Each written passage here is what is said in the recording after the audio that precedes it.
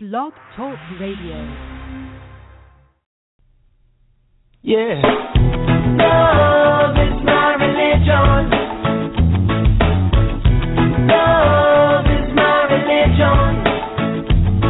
I'll take you to the temple tonight. All my days I've been searching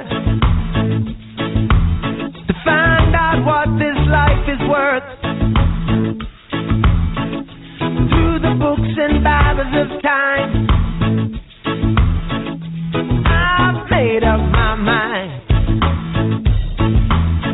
I don't condemn, I don't convert. Yeah. This is the calling, have you heard? Bring all the lovers to the fold, 'cause no one is gonna lose their soul. Hello, good afternoon, good morning, good evening, good night, wherever you are in the world. My name is Clive the Cool Dude Forster, and always I'm joined by my co-host and producer, Hilda the Five Mother Soman, on this, the final episode in season 3 of the Yardie Skeptics radio show, the home of the Aki of Nationality and the salvation of skepticism. Season 3, it's a wrap. Hilda, tell me what. Yes, sir, it is a wrap. After it's the 20th episode of the season. We started off. I think the season with Juliet Moran and Shakira Byrne when we talked about Caribbean women and sexuality. We had on Michael Abraham's Martin Patrice and Safety. Had on Lloyd Aguilar revisiting the civil inquiry. We had a few innovations, joint broadcast with the Haitian Free Thinkers. We did a couple of shows relating to race and including the Haitian Purge and Afro, the decade for people of African descent. We had a really entertaining show, episode 7, What Do Women Want? And then later on we had a big show with Ian Boyne, Dialogue on Creative Worldview. Finally. Yes, finally. We did a show on same-sex parenting, another one on porn, a contentious one on sex addiction, another innovative show where we feature judges from the Caribbean in episode 15. We had an entertaining show a few weeks ago when we explored the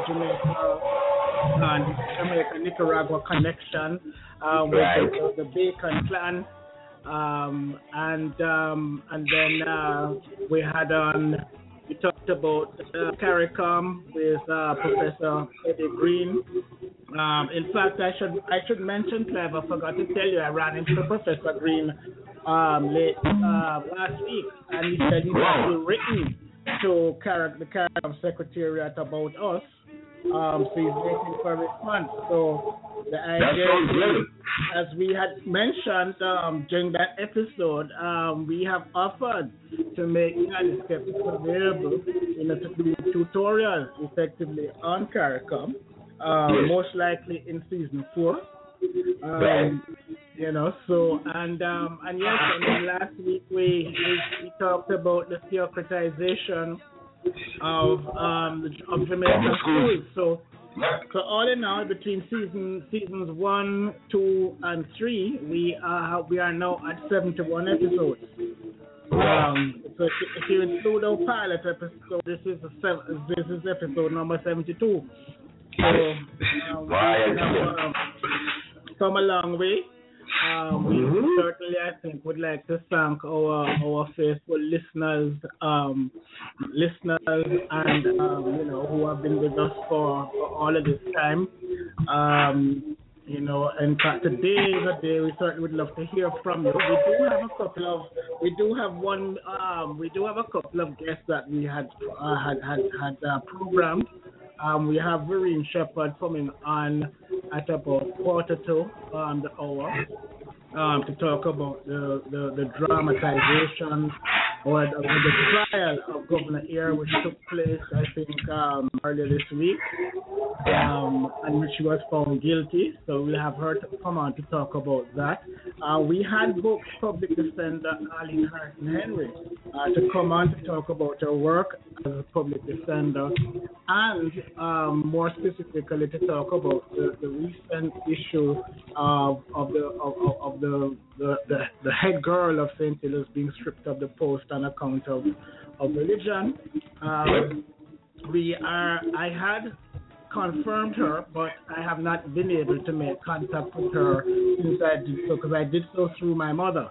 So I'm still hoping that Arlene will join us. But if not, we will just carry on.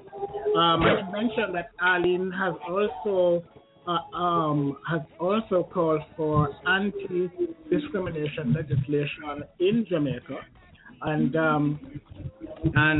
so we wanted to have a chat with her too about that. We certainly will want to hear from our listeners, including those in our chat room at the moment. Please do feel free to give us a call. Probably within the next, maybe after the first hour or so. We will probably have the line. So, in the chat room, I think there's at least one person in the chat room who would like to discuss a particular issue of theocratization of public schools in Guyana. One of my contacts, I'm a Yardie secularist that is referred. So after the first hour, feel free to call in, but in the meantime, continue to participate in the chat room, share your views in the chat room. And one of the things that we'd definitely like to hear from our listeners and supporters, what are some of the topics that you think would like us to explore in the future, and some of the topics that you think are worth revisiting? I know that we did some shows in the past that we promised you a part 2. And, if you like us to follow up on any of those issues or any of those topics that we explored, feel free to tell us in this year, the season finale of episode of season 2.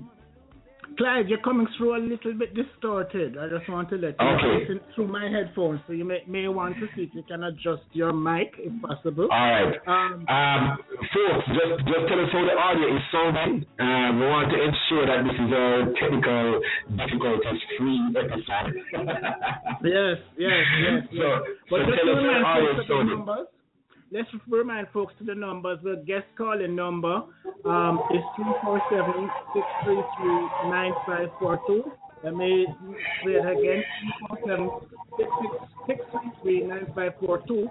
And for those calling from outside of the United States, courtesy of our wonderful supporter, Rowan Salaby, you can call on that number. That number is 1-844-YARDIE. That's with 1-844-YARDIE. So if you dial that, you can get into the studio without cost. So Clive, before we before we go to our first segment, I can't let the morning escape, without mentioning the fact that my new discovery that premature babies are not real babies.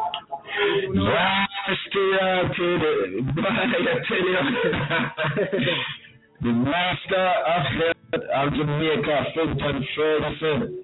Yes. After being, called out on what terrible job he has been doing as Minister of Health, particularly as it relates to infectious outbreak. Okay, Hilda, you not hearing me properly? Yeah, you're breaking up, Clive, unfortunately, a bit, or distorted. So, at least in my headphones. So, all right, well, folks, tell me if you hear me properly, folks. Okay, all right, so I sound a little bit distorted. So I probably have to change this mic here. But here, tell the listeners what led Mr. Ferguson to that kind of declaration, that private children are babies in the real sense. Well, one has to wonder. I mean, as folks would know, I mean, Minister Ferguson, has been at the scene of the crime, so to speak, for a few, for a few things that he has either said or not said or not done. Right. Caroline Cooper has a scathing takedown of Dr. Ferguson in today's Sunday Leaner. In fact, she starts it this way. She said, I'm no Mark Wignall, but I'm predicting that if the Prime Minister does not immediately fire her Minister of Health, the PNP will soon be voted out of office. And she says the ill-fated identity is an ominous symbol of all that is wrong with the present PNP government. Incompetent, arrogant, stubborn, hard ears. Why is Fenton Ferguson still Minister of Health? After all of his errors of judgment and his repeated failure to protect the health of the nation, why is the Prime Minister still upholding him? And then she goes on to say, the most deadly conflagration in really was his mishandling of the Chick V epidemic. No notice given to the unsuspecting victims about the impending disaster, despite the many warnings issued by the Pan American Health Organization. Total denial of the true scale of the epidemic and no serious attempt to count all the deaths resulting from the impact.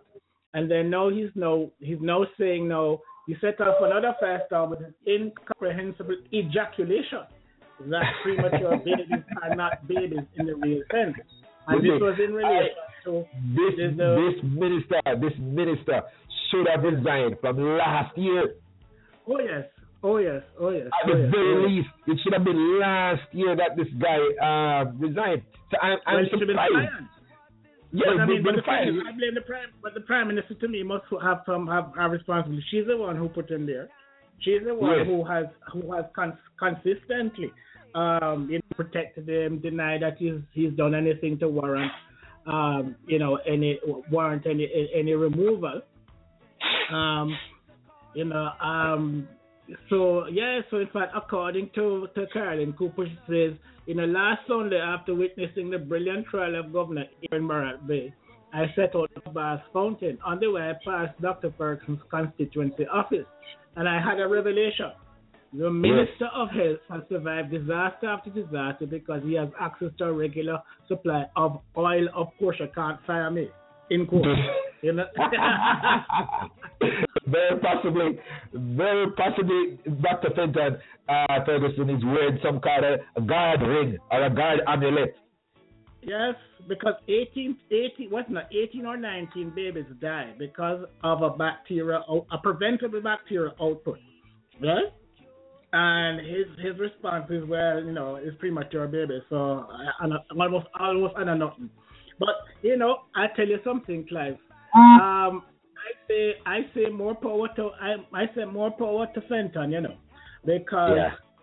because if indeed this is the sort of nonsense that Jamaicans are prepared to put up with and have, because I don't see anybody marching on the road, right? I mean, no, anyhow, but if no, and I'm sorry to bring it up again, if no.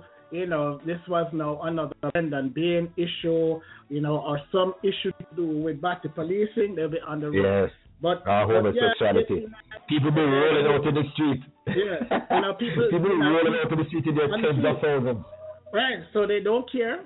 Chick V victims, people are victimized by Chick V preventably. Fenton Ferguson, no accountability. Has this on his hands, no accountability either. So, I'm sorry. It's really, I put the onus on on the people of Jamaica. I mean, I'm about one of my Facebook friends earlier this week, had said something like, in the wake of this particular issue, we're begging for leadership. My response is, why don't you provide it? Don't beg for it, provide it. And this, I think, is one of the difficulties I find with the sort of Jamaican approach, and that is to kind of look to some kind of savior, I think, some kind of person outside of themselves to, try and, and it's very religious in orientation. Notice it is, and it should be surprising. It should be surprising that a country with such a high level of religiosity, sees government as a kind of method of salvation. Exactly. Right? Exactly. Rather than government being a servant of the people. Right. Fine? Right. We're up against our first break here, and Professor Verene Shepherd is inside the studio. Okay. So we're going to take our first break. We're going to take our first break, and then we're going to Professor Shepherd, who is now inside our studio. She will tell us about the symbolic trial of Governor Eyre, most recently concluded in the Moran Bay area. We're going to play a song right now. This one is dedicated to one of our dear listeners and a personal friend of mine, Christina. Me here say almost juke out your eye over the weekend. This one is dedicated to you. Stay tuned to the Yardie Skeptics Radio Show.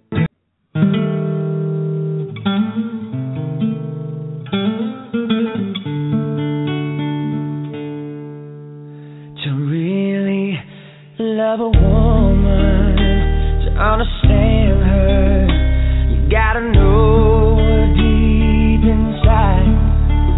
Hear every thought, see every dream, give her wings when she wants to fly. And when you find yourself lying helpless in her arms, you know you really love a woman. When you love a woman, you tell her that she's really wanted. When you love a woman, you tell her that she's the one.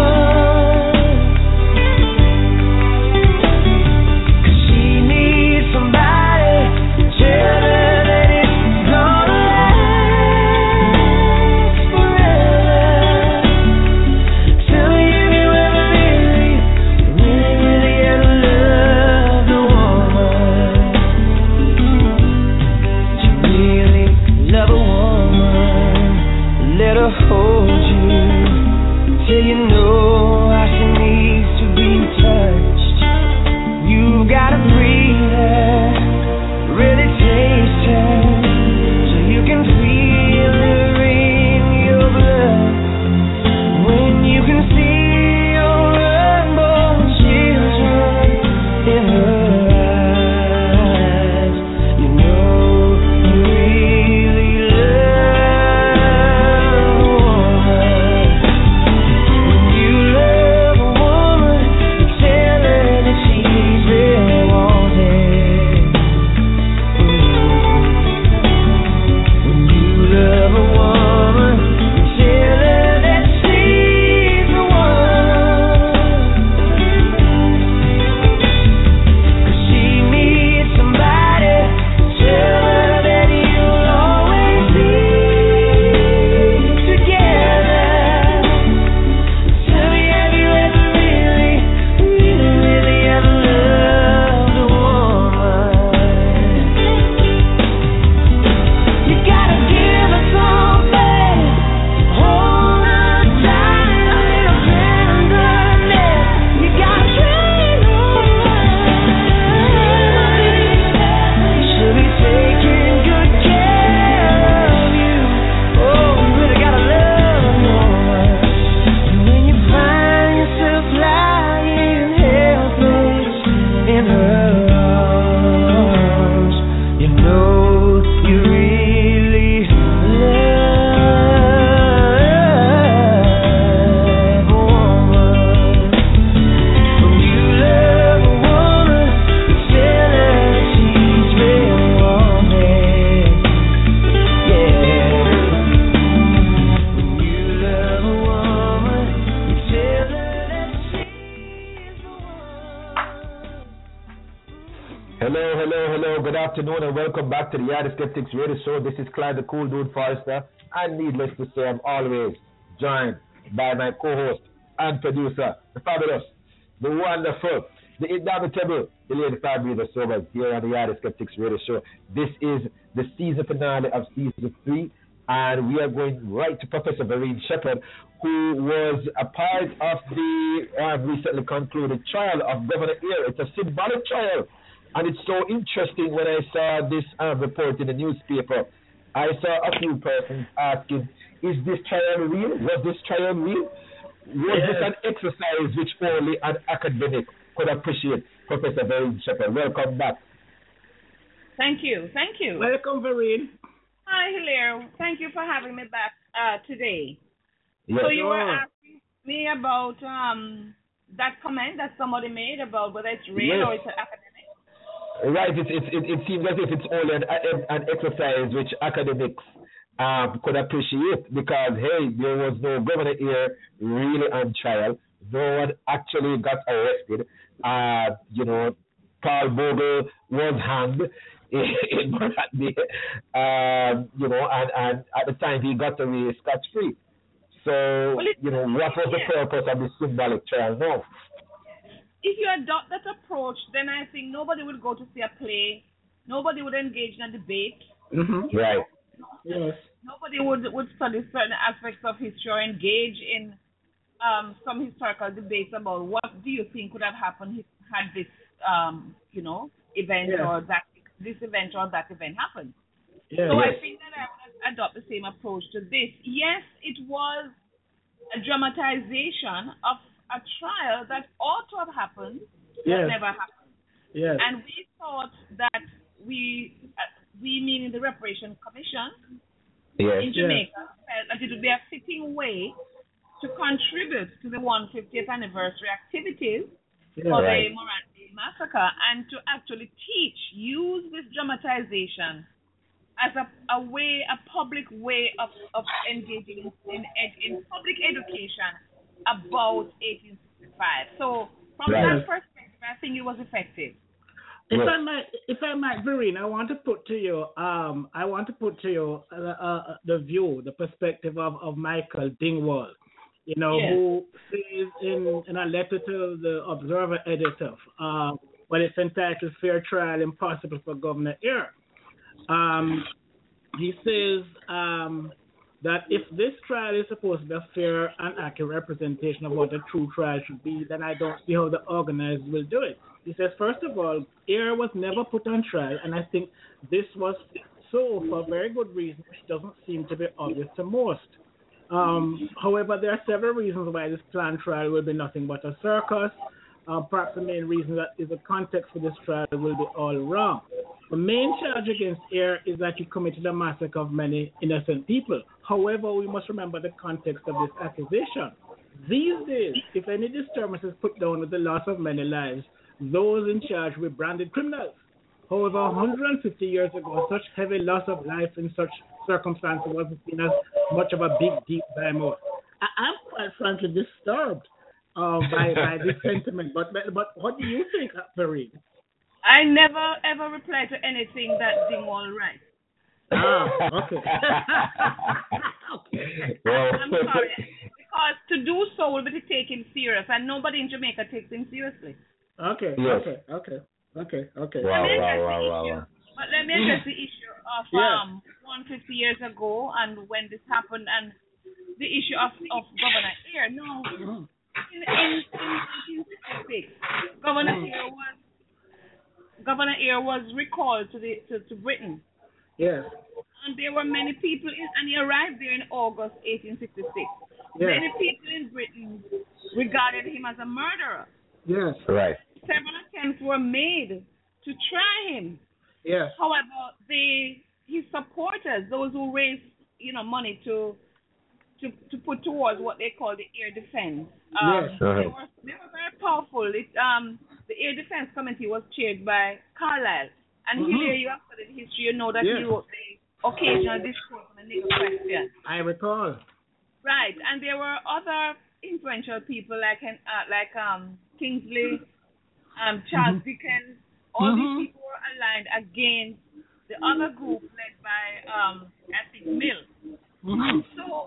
So and in fact, from what I just gathered from somebody who watched the trial that we staged, he called Philip, who is a relative of the current Minister of Finance, actually also tried to take him to put him on trial. And there's a famous case called Phillips versus Eyre.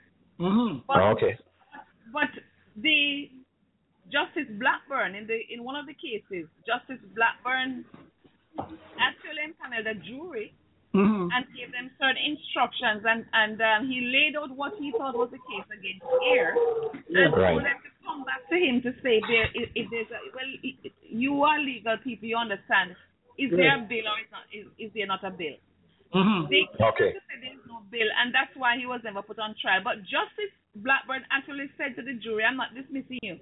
And in his view, there was a credible case to be made against Eyre. He said that he should be tried for treason and misdemeanor. He should be charged for dismissing allowing the assembly side with him in declaring martial law. And thirdly, for allowing through the extension of martial law beyond what is allowed in the British Constitution, the British law. He caused the murder of many people. Because had he not the protest was put on in 3 days, you know. So by the 13th of October 1865, the protest had been put down brutally by the British. He extended martial law to November 13, 1865. All know in 1865 people were being tried by court-martial and hanged.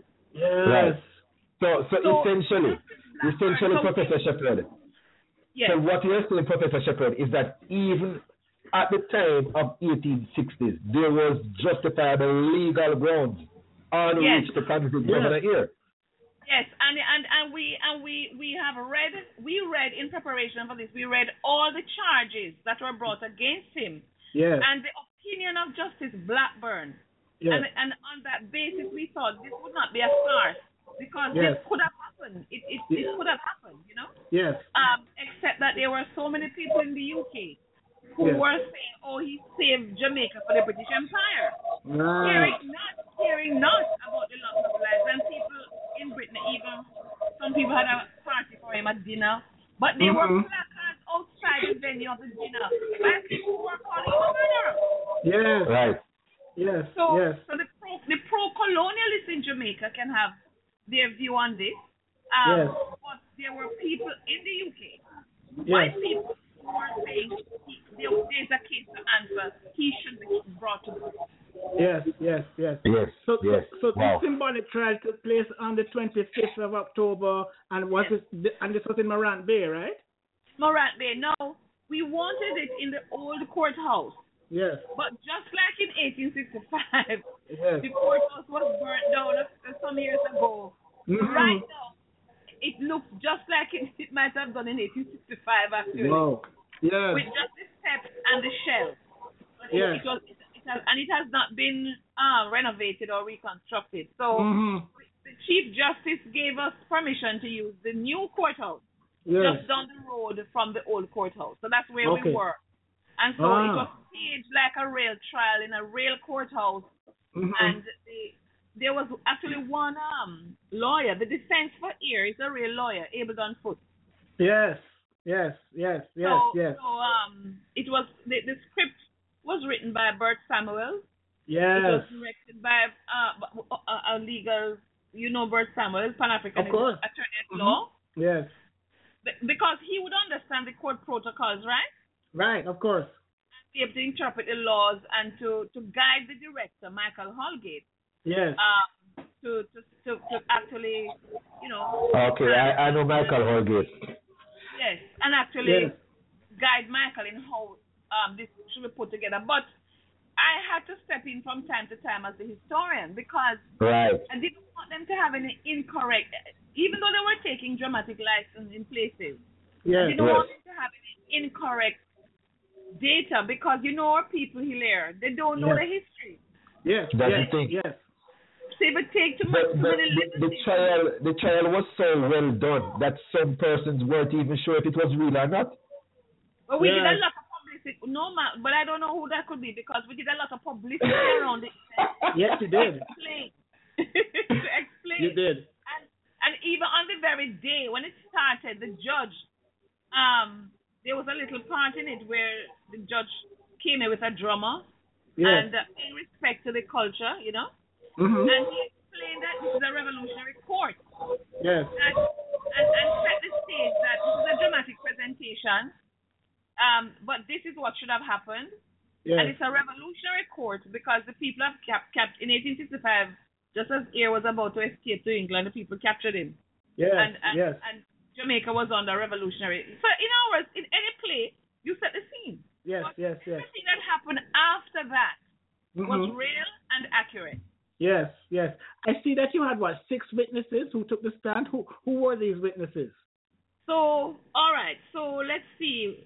Cecilia Bogle was mother. Yes. Lucy Gordon, played by Hilary Nicholson. Mm-hmm.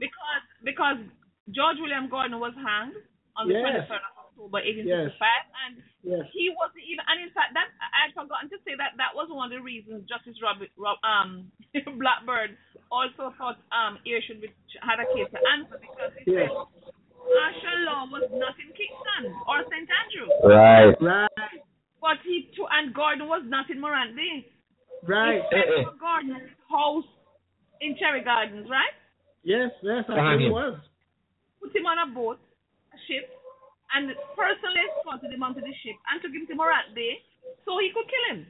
You know? Right. That's a real charge. So there was, and Gordon had only 1 hour in which he could write a letter to his wife, Lucy. Yes. Yeah. So the letter, everybody, the letter is now well known, and so there are people who I saw crying when that letter was brought in, and when George William Gordon's wife attempted to read it and to explain what happened. Yes. Then there was an expert witness, supposedly from the UK on martial law. What is martial law and why it was declared and so on. Yes. I've gone 3. Then there was a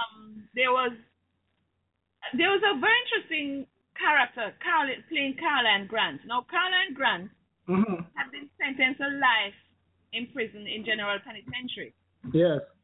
And that was a brilliant stroke because she was an eyewitness to everything, and she was also tried by a court-martial. So she was able, and I think this is what sealed it for the result, because the verdict, because she could tell everything. Then there was another woman murdered called Mary Ward. So her father gave testimony, and Letitia, the sister of Letitia Gohagan. Letitia Gohagan she's credited with having started the war because she threw the first stone into the courthouse. Her sister Paula took the stand. So those were the 6, and of course Governor Eyre himself took the stand. Yes, played by Bob Carr. Bob Carr, yes. Yes. Was it videotaped? Got into the role so well. Yes. Was it? I'm sorry, you were saying? I'm asking if the trial was videotaped. Yes. Oh yes. Okay. TVJ was there. TVJ came from the Saturday evening to set up. Yes. They will be editing it and putting it over later in the year. Oh, good. But RFM streamed it live. Oh, good. And it's actually up on YouTube. So I don't know if TVJ will bother, but thousands of people have already seen it. Because RFM streamed live and also broadcast it over radio. Yes. So a lot of people all over the world have seen it. We have been getting messages from all over the world, literally. Good. Yes. Do you think that this dramatization, will sort of boost the reparation movement, and if so, in your estimation, Verene, to what extent? What we have realized and what Bert Samuels has had the reviews have been good, by the way, and Bert Samuels have gone on, many interviews. He has been interviewed by several people, and I think one tomorrow is in the UK. It has Canada, And one of the things that people are saying is that this play touched so many people, especially when they realized that the facts were true, that they were true facts. Yes. That a lot of people were learning about the Moran Bay War for the first time. Yes. And also, they now feel that that's a medium for public education about history. Yes. Because people don't want to study it in school, they don't want to read. But when they realize that this is a true story and that they could learn from it, people are saying, yes. But on to the next one. Try Governor Belmore for what happened to Sam Sharp and the others. Right. Right. Yeah. No, and this is actually a very creative and interactive medium in which to present historical facts. So high commendation to you and your team. When I saw the picture in the newspaper, I was like, this was pretty well done. The costumes look good, which is why some people might have been wondering whether or not this actually took place.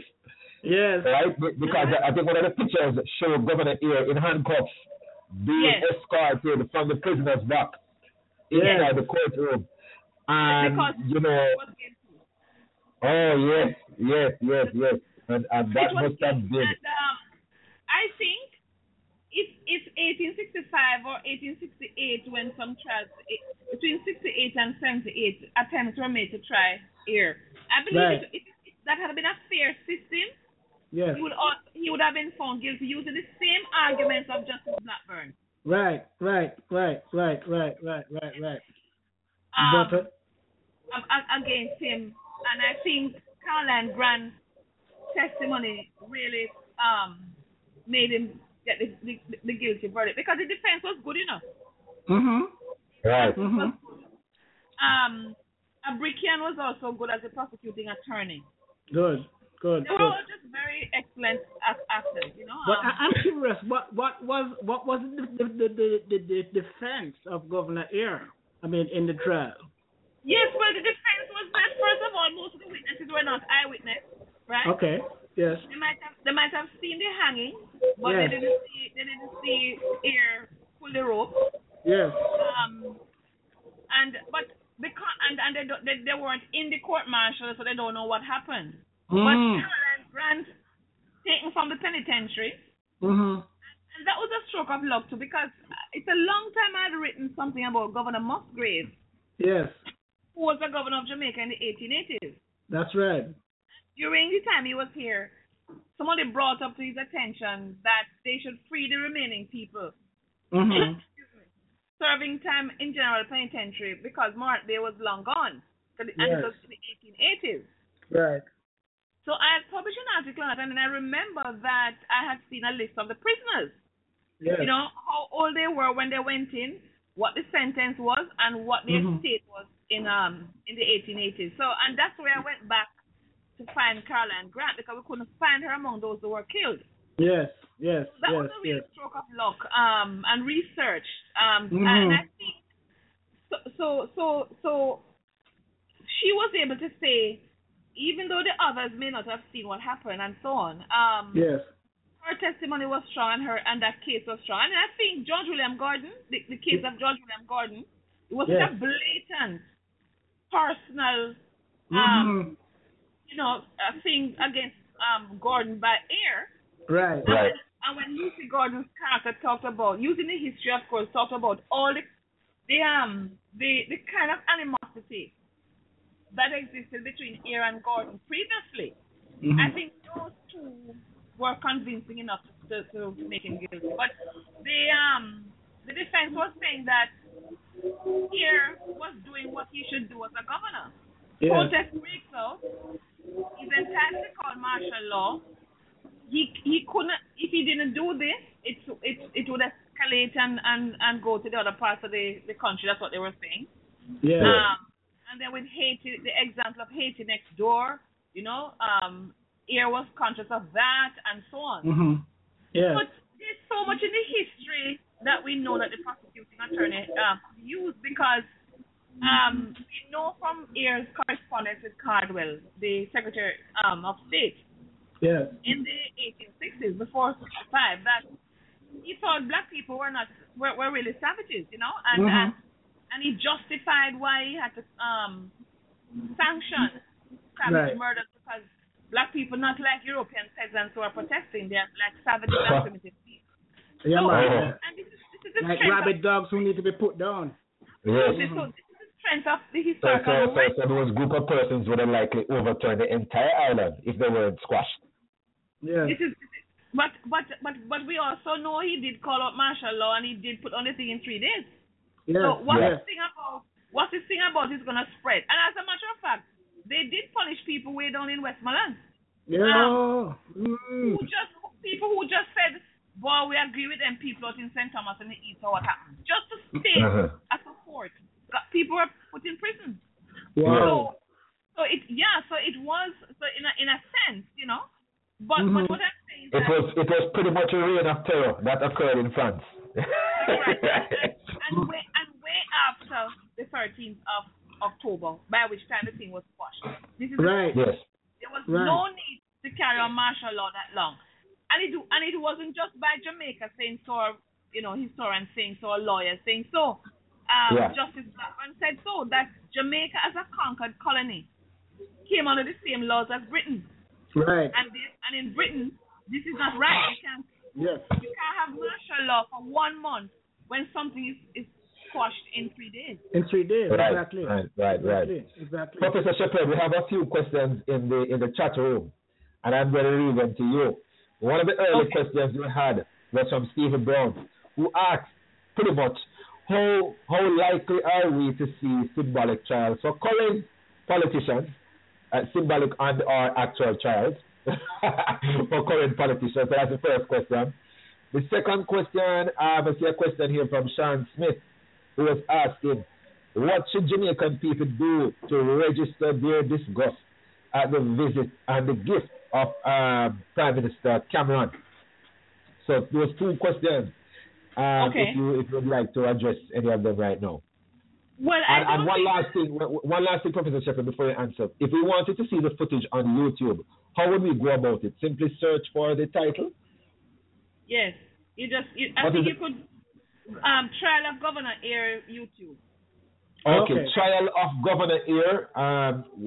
Anybody who wants to search it on YouTube, Trial of Governor Eyre, maybe put the word Moran Bay as well, or Jamaica, and you should be able to access it on YouTube. Or they could go to the Facebook page of Talking History Jamaica, Talking History Jam, or Eyre FM. Running African. Running African. Okay. Thank you very much for that, Professor Shepherd. Okay, so back to those questions now. Any likelihood for symbolic trials for current Jamaican politicians? Well, you know something? It's funny you say that because a lot of people actually raised that issue. In fact, I remember we had a panel discussion ahead of the trial. Between 6 and 7:45, there was a panel discussion setting the whole thing in context of those who are about to listen and watch. One of the things that Musa Baruch said on the panel is that 50 years time or maybe less, hopefully future generation will conduct such trials for politicians. But the National Commission on Reparation cannot do that, is what I'm saying. Right. But one request to us is that we perhaps stage a trial of Bustamante for the Corrigan massacre. Yes. So that one is a little bit more recent.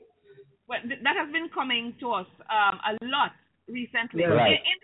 In the report to Parliament from the National Commission on Reparation, we did indicate that there has to be some compensation and reckoning. Yes. What happened in 1963, just 1 year after independence.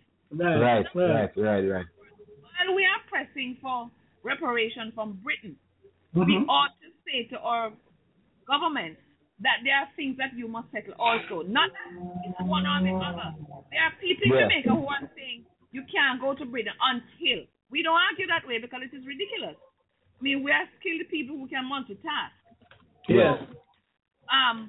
But there's a strong, and you know, this argument comes up every day. How can you have somebody who sanctions? In other words, the Governor Eyre trial is now being used as an example, especially because of the judgment. When you watch it and when you listen to the judgment, you know the verdict handed down and the reason.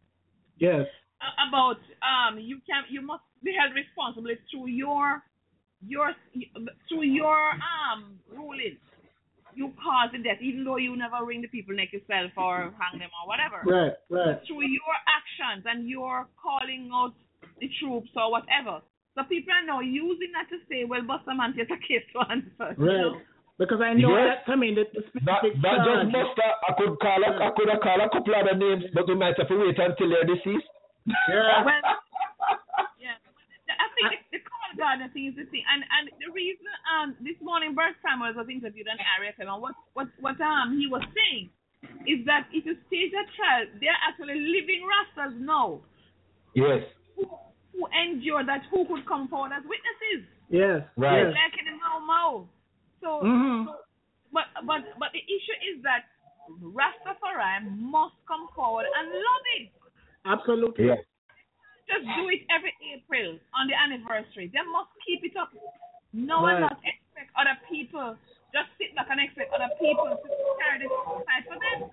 Yeah, well, that's a story. That's a story of us in Jamaica, Verene. I mean, oftentimes, and I say this as as one who spent many years in the human rights trenches, that oftentimes, those who have been victimized, kind of throw up their hands and look to other people to carry the fight for them.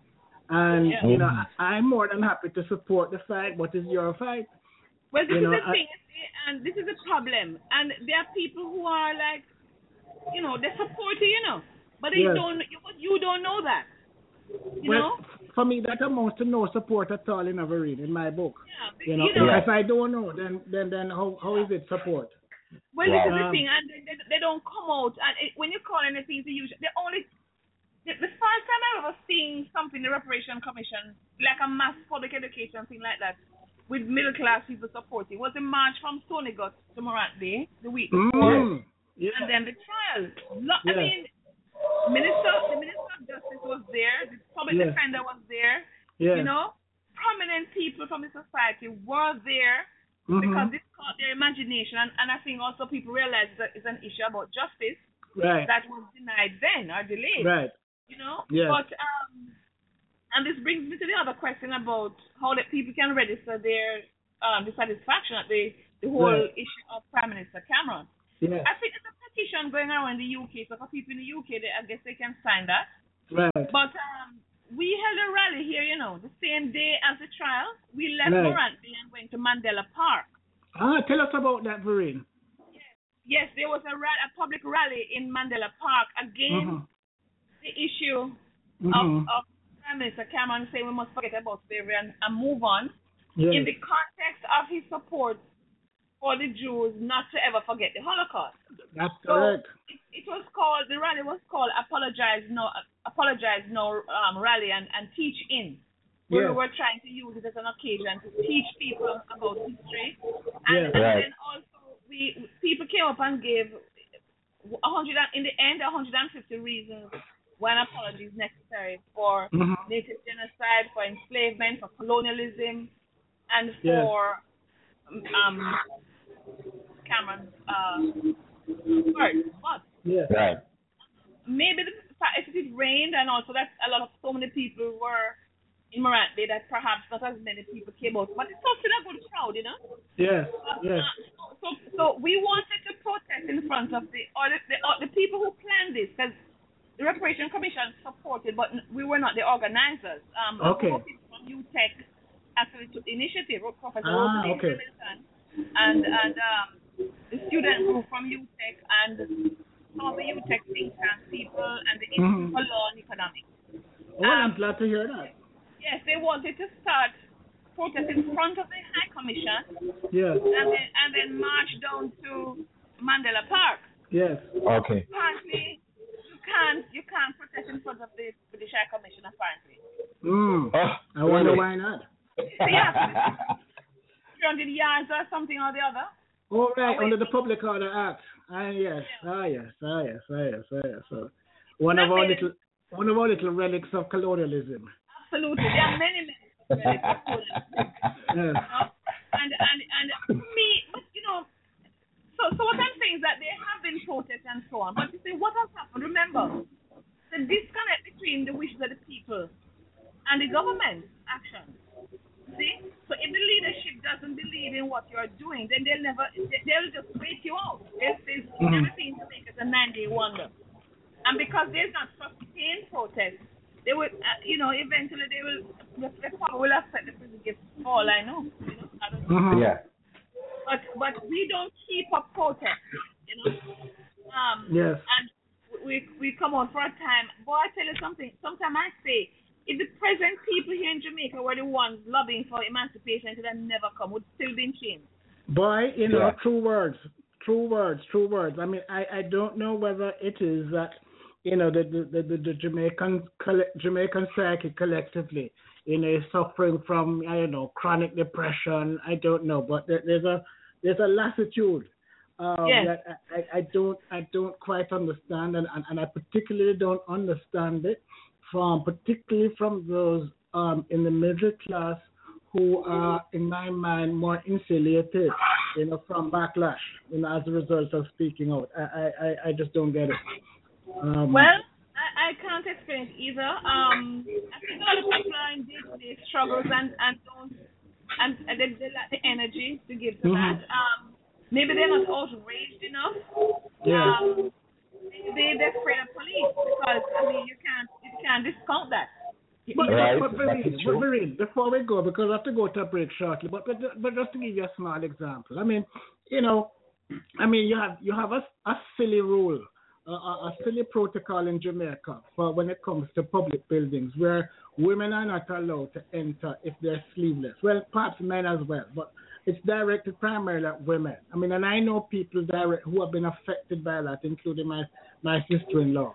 Last year, Clive and I did a show on Skeptics Speaking, with a group of women that we call the Bear Arm Brigade, and we challenged them, do something, take some protest action. And of course, they did nothing. And all of these are comfortable middle-class women who could get up and do something. If you can't take on that, then... Right. No, the thing is that there are so many of these colonialist regulations. You can't go to the RGD. You can't go to the RGD either with sleeveless and with too short skirt or in shorts. I think some people in Australia, some years ago, they wanted to trace their ancestors. They were in Jamaica for a short time. They were on holiday. So one of the very young girls, she had on shorts. And the shorts police or the clothes police came out and said, right? Yeah. And the same clothes police are in our schools. When I was going on to Moran Bay last week, Justice Robinson gave a lecture, the Paul Bogle lecture. And when we were going out, I saw some students, and maybe they were from Duncorey. I don't know which other school is out that side, Harbourview. Right. And the skirts were almost touching the ground in a hot country like Jamaica. Yes. And that follows on the whole uproar that teachers are measuring children's skirts for length. They're telling this is becoming ridiculous now because obviously the length of the skirt is an indication of the morals of this child, right? The behavior of this child. So if the skirt too short, that's a little loose from I'm not saying you must have regulations in schools, but some of them are ridiculous. Exactly. And we're always policing women's bodies, right? Right. Always policing women's bodies, women and girls. And this is not where the problem is. They will not go to the root of the problem, and they just look at. Nobody's policing the clothes of the teachers, by the way, right? But when I saw those girls, I thought, my goodness, one of these days I'm going to go back out there, take a photo and put it up on Facebook so people can see how ridiculous it is. Yes, there are several photos floating around, There are several photos floating around of students in what can only be described as bridal gowns. Yes, monastic type wear. And the people who left this legacy with us, they don't do these things anymore. Exactly. But how are you talent if my arms are bare and I have on a sleeveless top? How? Exactly. Well, if it's your arms, Professor Shepherd, your sexy arms, they might be kind of a destabilizing force Yes. That's why these government office. Only 6 people in the hospital. I mean, you know. Wow. Hospital too, because I'm sure my mother's told me about a situation where she couldn't go into the hospital because, you know, her arms and the beer. You know. Wow. Arlene Walters is who brought the whole story some time ago. Yes. Because she went to Spanish Hospital and she wasn't able. They were telling her she can't come in. Yes. No, it's a regular routine thing, and I just don't understand. Jamaica. You know? I mean, I'm disappointed in the way in which we have not distanced ourselves sufficiently from colonialism. Right. It's a mental problem, you know. Yeah. We've been in this situation. Right. In many regards, we seem to have been backpedaling on a lot of the progress. And dialing down. Because I mean, as you may know, Verene, our current constitutional order, specifically the Charter of Rights, is actually a regression from our 62 Constitution. That's terrible. So rather than amplifying our rights, we've actually constricted them. But anyway, Verene, I heard Robinson's this aspect of it.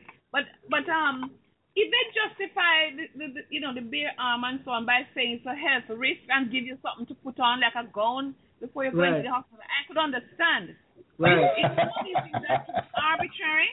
Yes. And the people in charge act like police, and we must ask them any question, and this is wrong. Oh yeah. But it's created actually an industry, because we have vendors at, let's say, Spanish Town and elsewhere, who now sell you like a long sleeve, long sleeve shirt or whatever it is. Because my sister, I think my sister. The sleeves alone. Yes. Last year when she had to go to Spanish Town Hospital, to visit. Yeah, man, it's industry. That's how we do it. So can you just buy the sleeves alone? Can you just buy 2 long sleeves alone? Because that is what I would be out there selling you. I would be out there selling just the sleeves. Just the sleeves. I'm telling you that our people will be creative and respond to those regulations in a particular way. Oh my goodness. It's really, oh my goodness. It would take so long for us to go through all of what is wrong. Yes. And it is all because middle class people who think they're educated are actually miseducated.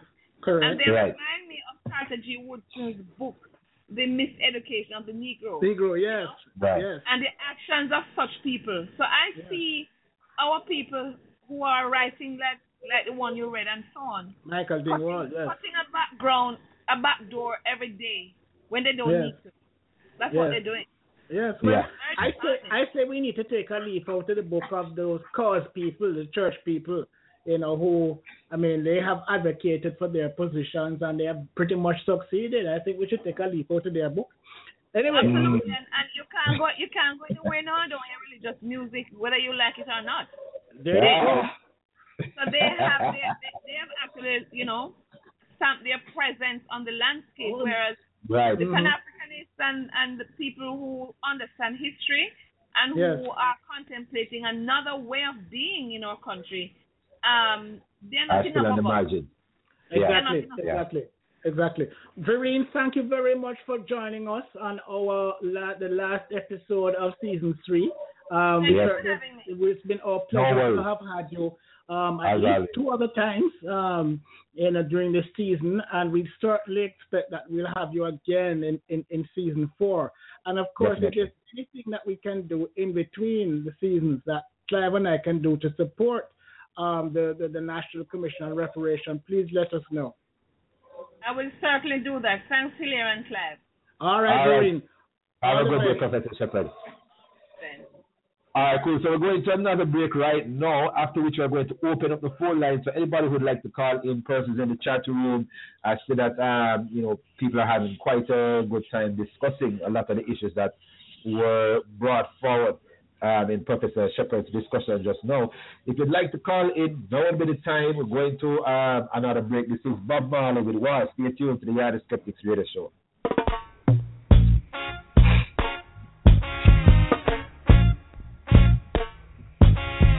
Until until the philosophy which hold one race superior and another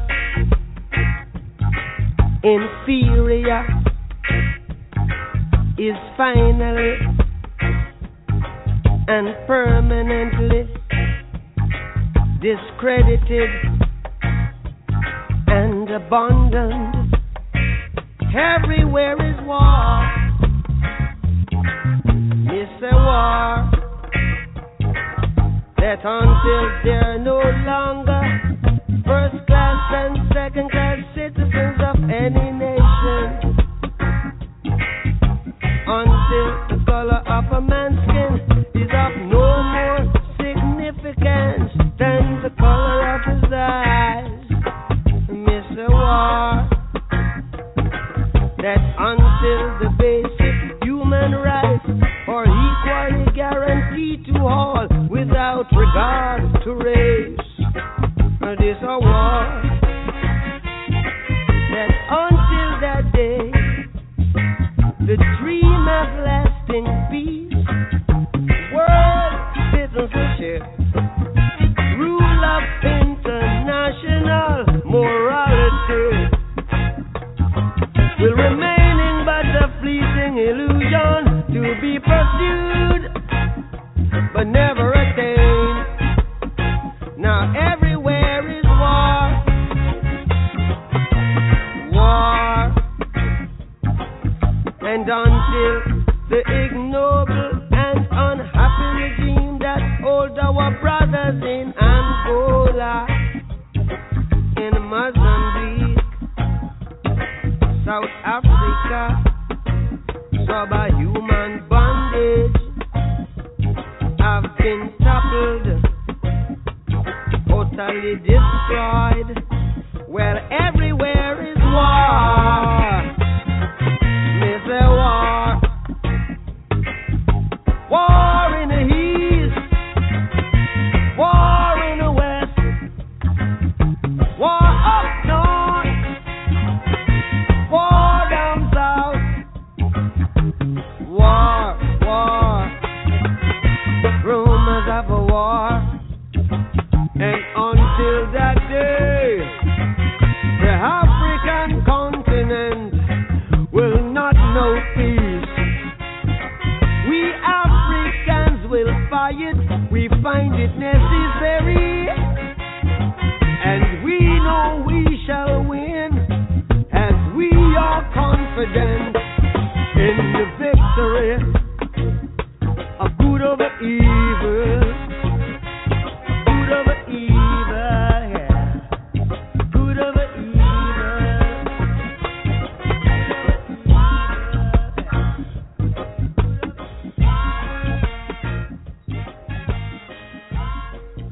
Hello. Welcome back to the Yardie Skeptics Radio Show. This is the final episode of Season 3, and man, what an episode it has been. We just heard from Professor Verene Shepherd of the University of the West Indies, who spoke to us about the recently concluded symbolic trial of Governor Eyre, who was responsible for the Moran Bay massacre. It wasn't just no rebellion, as we like to talk about it in the history books. It was a Moran Bay massacre.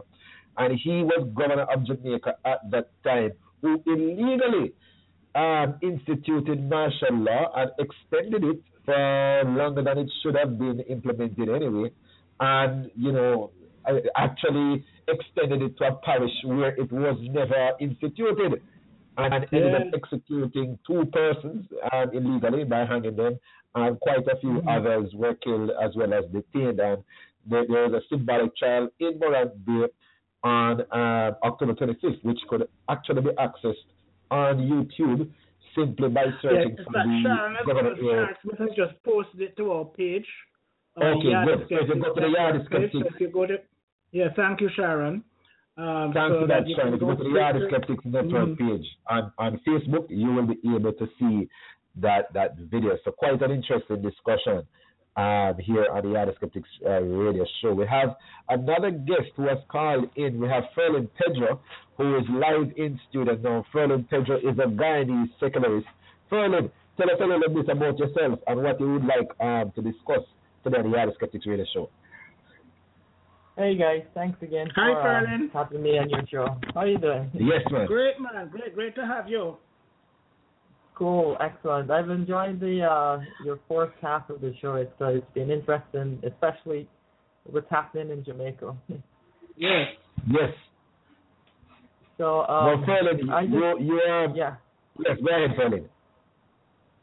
Yeah, I wanted to just express, if you guys have the allotted time, I wanted to express an interesting development that's been happening for the past couple of weeks, actually. Mm-hmm. Well, I'm not sure if you guys are aware, but Guyana recently got a new government. So Yes. Yeah, so we're pretty pleased. Mm-hmm. The majority is pretty pleased. But we've been undergoing some very interesting transitional processes, and it's been quite informative. While a bit eye-raising in between.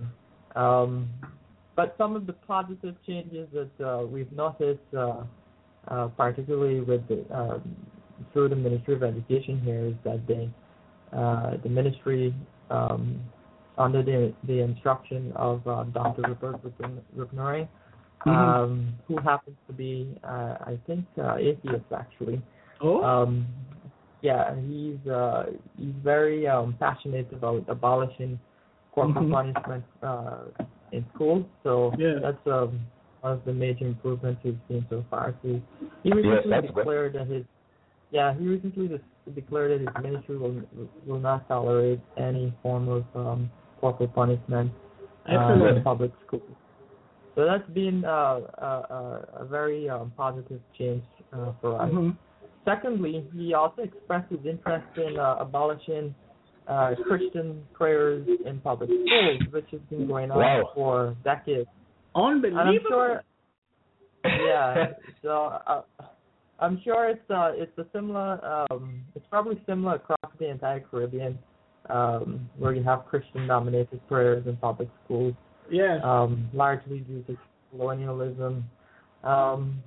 So the secular movement here, we've been pretty welcoming of that initiative.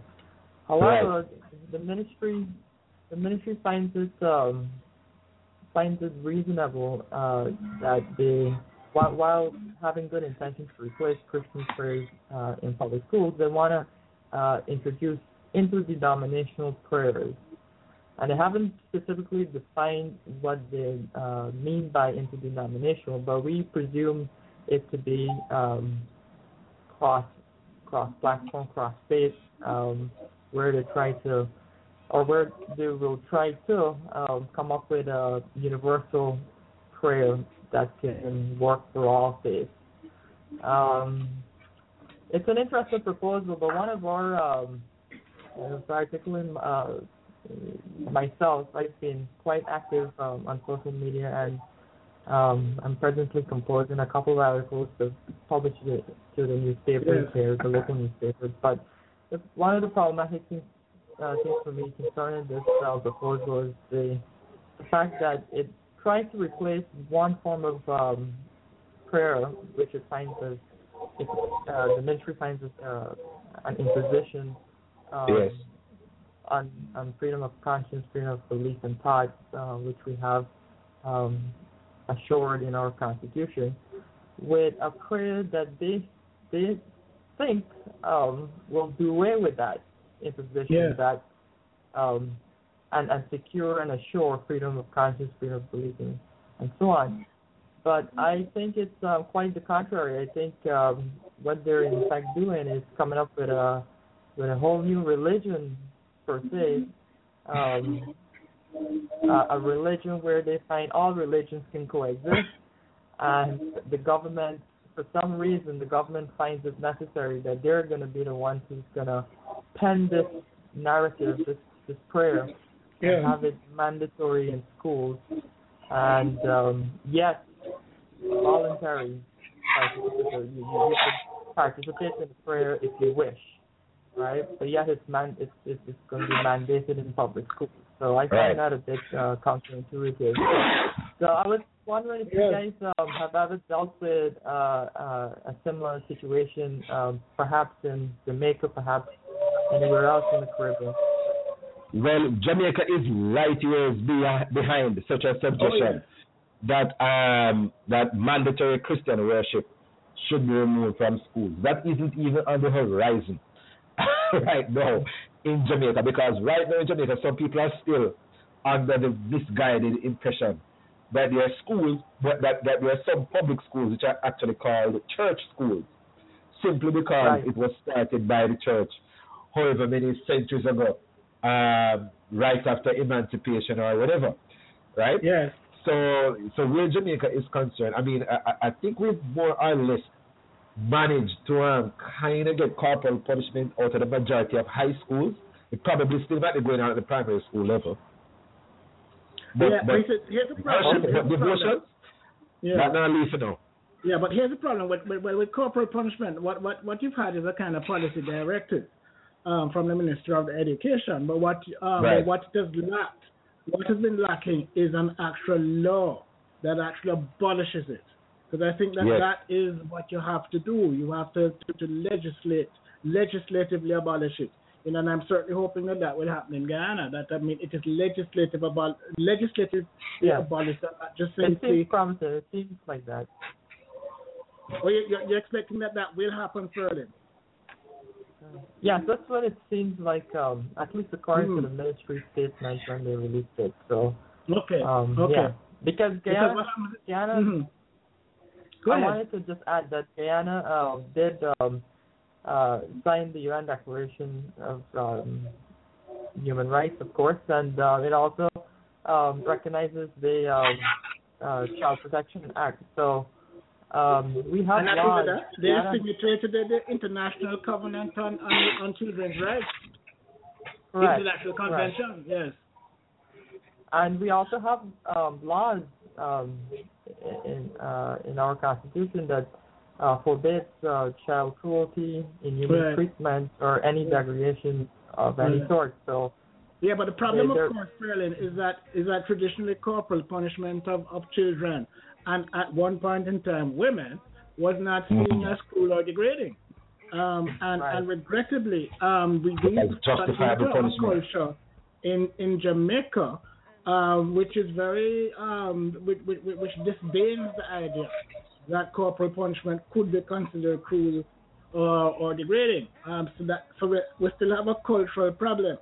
So that despite the fact that yes, at a policy level, the Ministry of Education, I think during the time of the last GLP government had issued a directive that there should be no corporal punishment. It still continues. It still certainly continues at the primary level. Certainly there have been stories of children being badly injured. I recall one story of a child, I think, either almost losing an eye or losing an eye because a belt buckle. He was hit by a belt buckle from a lunatic teacher. And the thing that really appalled me is ultimately I don't believe the teacher was prosecuted. So we still have, a long way to go, I think, culturally on the subject of corporate punishment, and an even longer way with respect to mandatory corporate worships. I mean, I'm very happy to hear of Guyana's advance. Jamaica is still very much, rooted in the 19th century. Where the law expressly mandates corporate worship in public schools. I mean, there is what is called a conscience clause, where a child can be exempted from participating. However, that exemption is not exercised by the child, but only by the parent or guardian, which effectively means that the child has no right of conscience with respect to corporate worship. And secondly, the opt-out issue for me is problematic because even if a child is excused, they are therefore set up to be stigmatized, by the dominant Christian, religionist, So as I said, we still have a huge, long way to go. Yeah. A work in progress. No, well, thankfully, Ghana is a little bit further ahead where that is concerned. Commendation to Ghana for that. But tell us, Perlin, how is the secular movement in Guyana going? I mean, you were a part of that movement, I know, and for persons who don't know, Perlin is also an astronomer, and he managed to take some very good shots of the eclipse recently that were published in the newspaper in Guyana.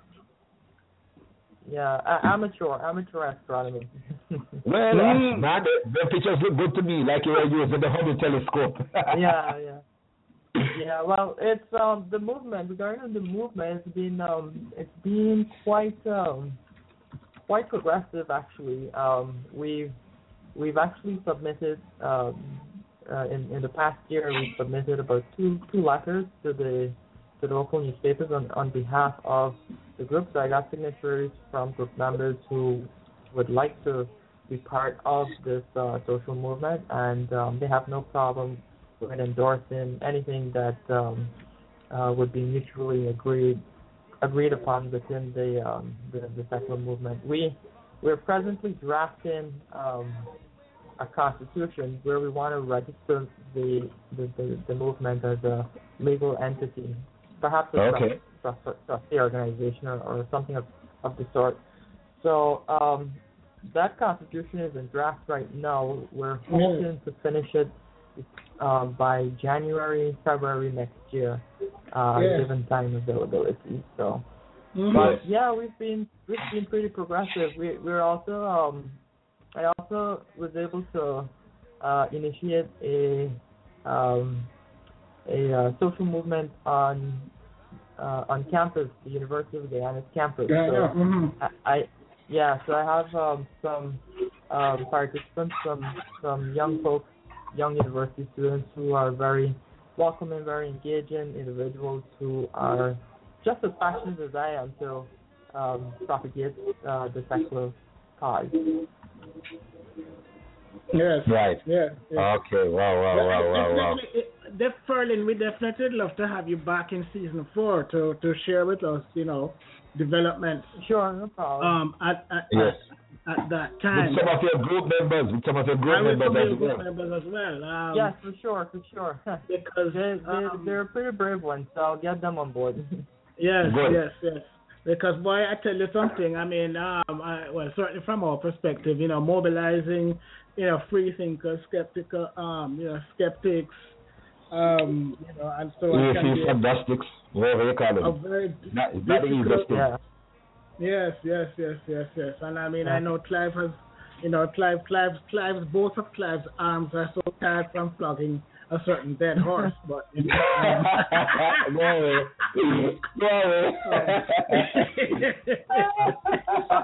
I'm sure you guys would love to know that your page, your talk show radio, it's been bookmarked in within the for both the Secular Association and the On-Campus Association. So that's good. Students and members of the public alike, whoever are part of our Facebook group, they will have access to your link. So I've been encouraging them to visit your page, check it out. Tell them to like the page, and if some of those students would like to be a part of an episode, we would welcome that as well. That we'll be more than happy to accommodate. Yes, and of course, I mean, you can share information with us on the page, because we'll have Skeptical, the Yardie Skeptics network page up and running, even in between seasons, right. So you can always, stay in touch with us. Let us know what's going on, and I mean, and we can perhaps use information that we get or exchange, as a basis for designing future shows, that feature. Right. Because we're certainly trying, or have been trying, to mobilize Caribbean free thinkers, to be more organized, to be, because I do think that we have a very crucial political role to play, and I make no bones about that political role to play. In promoting, I think the certain critical values like critical thinking, the rule of law, human rights, and the like. So I think that there is a role that we must play, but we can't play it. We can't play it just simply by sitting behind a keyboard or just simply hitting like on Clive's Dead Horse. With Dead Horse page. We have to organize. We have to be out there. I mean, and as I've said before, as organized as a religious folks, it's not more organized. Other than that, we end up with them essentially colonizing, the mainstream, and essentially, certainly as far as Jamaica is concerned, and other countries like Jamaica, perhaps not so much Ghana, but like Jamaica, dictating policy, in ways that are detrimental, to the rights of all of us, So that's where we are. Clive? Yeah, we definitely need a regional organization for sure. So I hope someday we can pull through with that. Yes. Well, we remain here as a resource, and we would, we certainly, are always available, even interseasonally. We are available to, to do what we can, to support what we consider to be an important cause. Right. So. Yep. But anyway. Fairlin, thank you very much for joining us today on our final episode of Season 3. Yes, we certainly, encourage you to stay in touch. Keep us posted. We will keep you posted, so that we can, move forward with even greater confidence in the future. Right. Yeah. All right. Thanks a lot. Thanks for the time. No worries. All right. Have a good day, Fairlin. All right, cool. All right, take it easy. So that was Fairlin Pedro from Guyana. He's a part of the Yardie secular movement, as well as an amateur astronomer. And he's quite involved in social matters in the Caribbean as well as at home in Guyana. So thank you very much, Fairlin, for calling in. Continue to participate in the chat room. If there's anybody else who is listening and would like to call in, this is your last chance for this season. Your last chance for 2015. We ain't coming back until May 2016. Exactly. That's what I find interesting with whenever our folks is that, they'll be in the chat room and then they'll be talking with a star. But can we get them to call us? Oh, man, I don't know why. Damn. All of a sudden, people get shy when they want to hear the voices. And them no want to call. Live on air. I just want to take this opportunity to, to apologize for the absence of Public Defender Arlene Harrison-Henry. I had, in fact, confirmed her via my mother, I think about a week and a half ago, but since then I have not been able to make contact with her to reconfirm. So I'd hoped that I've been able to reach her today. So it looks as if we'll have to try and get, and see if we can link with her in season 4. Stephen Brown, we don't hate the sound of your voice, so please call us. Stop being a boss. Nice one. We hate the sound of your voice, so say that. Come on, man. But this has been a good season, no doubt, right? Quite a few interesting episodes, and we'll still have Skeptically Speaking. That's a YouTube video series, ongoing, maybe up until the end of the year. Who knows? Mm-hmm. I'm hoping to organize some interesting episodes. I'm hoping to organize some really groundbreaking episodes. One of the ideas I have, Chile, and I've actually been talking to a few persons about this. An episode called "Why I Left the SDA Church." Oh yes. So what I want is a panel of ex-SDA members who are willing to spill the beans, so to speak, and tell us why is it that they turned their backs finally on the SDA church. Yes. Right? So that is yes. one of the things that I'm hoping to organize in the upcoming weeks and months ahead for Skeptically Speaking.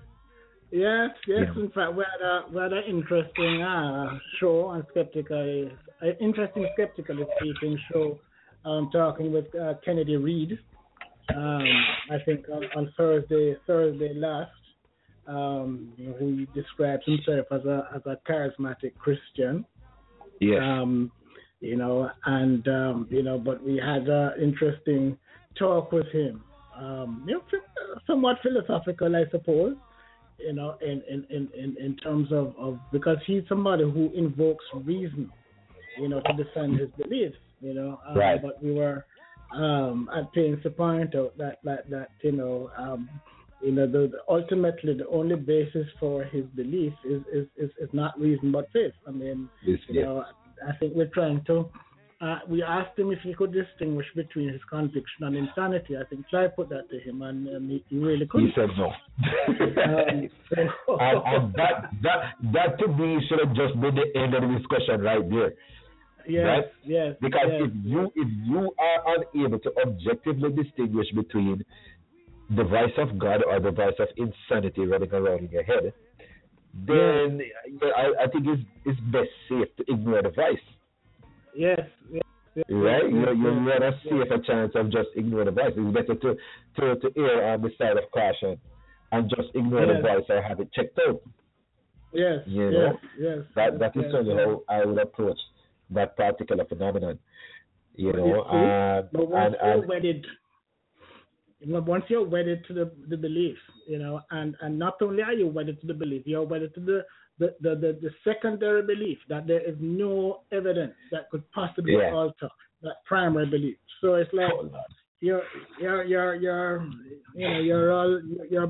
kind of in bondage forever, or until such time as you are prepared to admit until you're tired. Because how I started out that discussion was by telling him that what I like. I mean, for the most part, Christians nowadays are what we call cafeteria Christians. Not the most religious persons, right? They walk along a cafeteria line and they pick the portions that they like and ignore the portions that they don't like. Right. And create a convenient meal for their own satisfaction. A convenient meal of a different kind of ideologies and rules and precepts from their religion and probably from some other religions as well. Right. And they sit down with that meal. It's a religion designed for themselves, a tailor-made religion for themselves. Right. And they sit down with it and enjoy it. Right. Well, you recall that we did a show or two on Skeptically Speaking. It might have been last season. We explored the notion of moral therapeutic deism or theism. In fact, there's a concept that was introduced to us by Alison Irvin, my wife. And I think it explains very well, how many people approach this business of religion. You kind of cobble together, all the bits, that have resonance for you or that you like. Right. And what was interesting is that this was the sort of approach that Kennedy had, and to me, I found all that he had no difficulty with it. That you kind of pick and choose what you want, and so to me, there's no accountability. There's no, to me, I pointed out to him that in the area of human rights, you couldn't simply pick and choose, what rights you're going to observe and what rights you're not, or to interpret rights in a particular way. You couldn't say, well, I shouldn't rape women, but it's okay to beat them. I mean, it doesn't work that way, and it can't work that way. But somehow, you put it in the context of religion, and it's okay. And it gets a free pass. It's unfortunate. Gosh. We're going to take a quick break right here. We're going to take another quick break. Just to give persons a chance if they want to call in. We're going to take another quick break right here. I'm going to play for you Ernest Smith, Duffy Godman. The persons who would like to call in, feel free to call in after this other quick break. Stay tuned to the Yardie Skeptics Radio Show.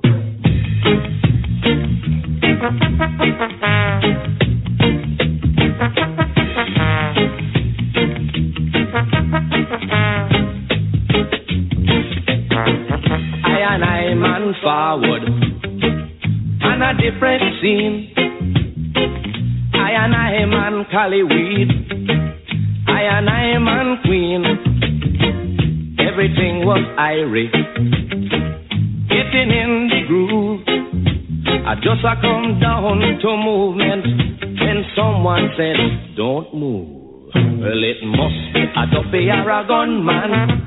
I man not find out yet. I so frightened. All the dark and name I forget. Well, it must be a dopey Aragon man. I never stopped to see. Worry was a boy to I man last night. Him couldn't follow. Him couldn't follow.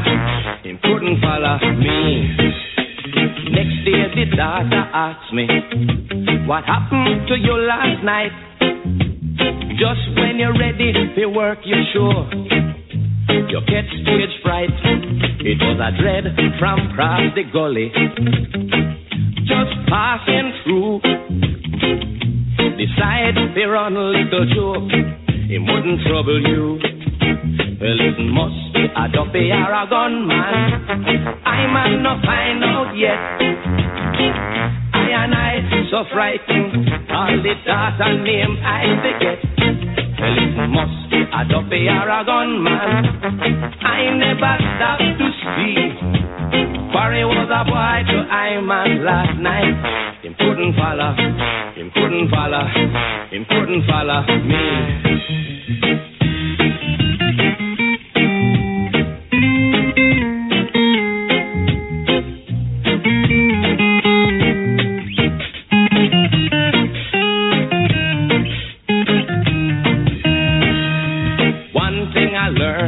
Certain.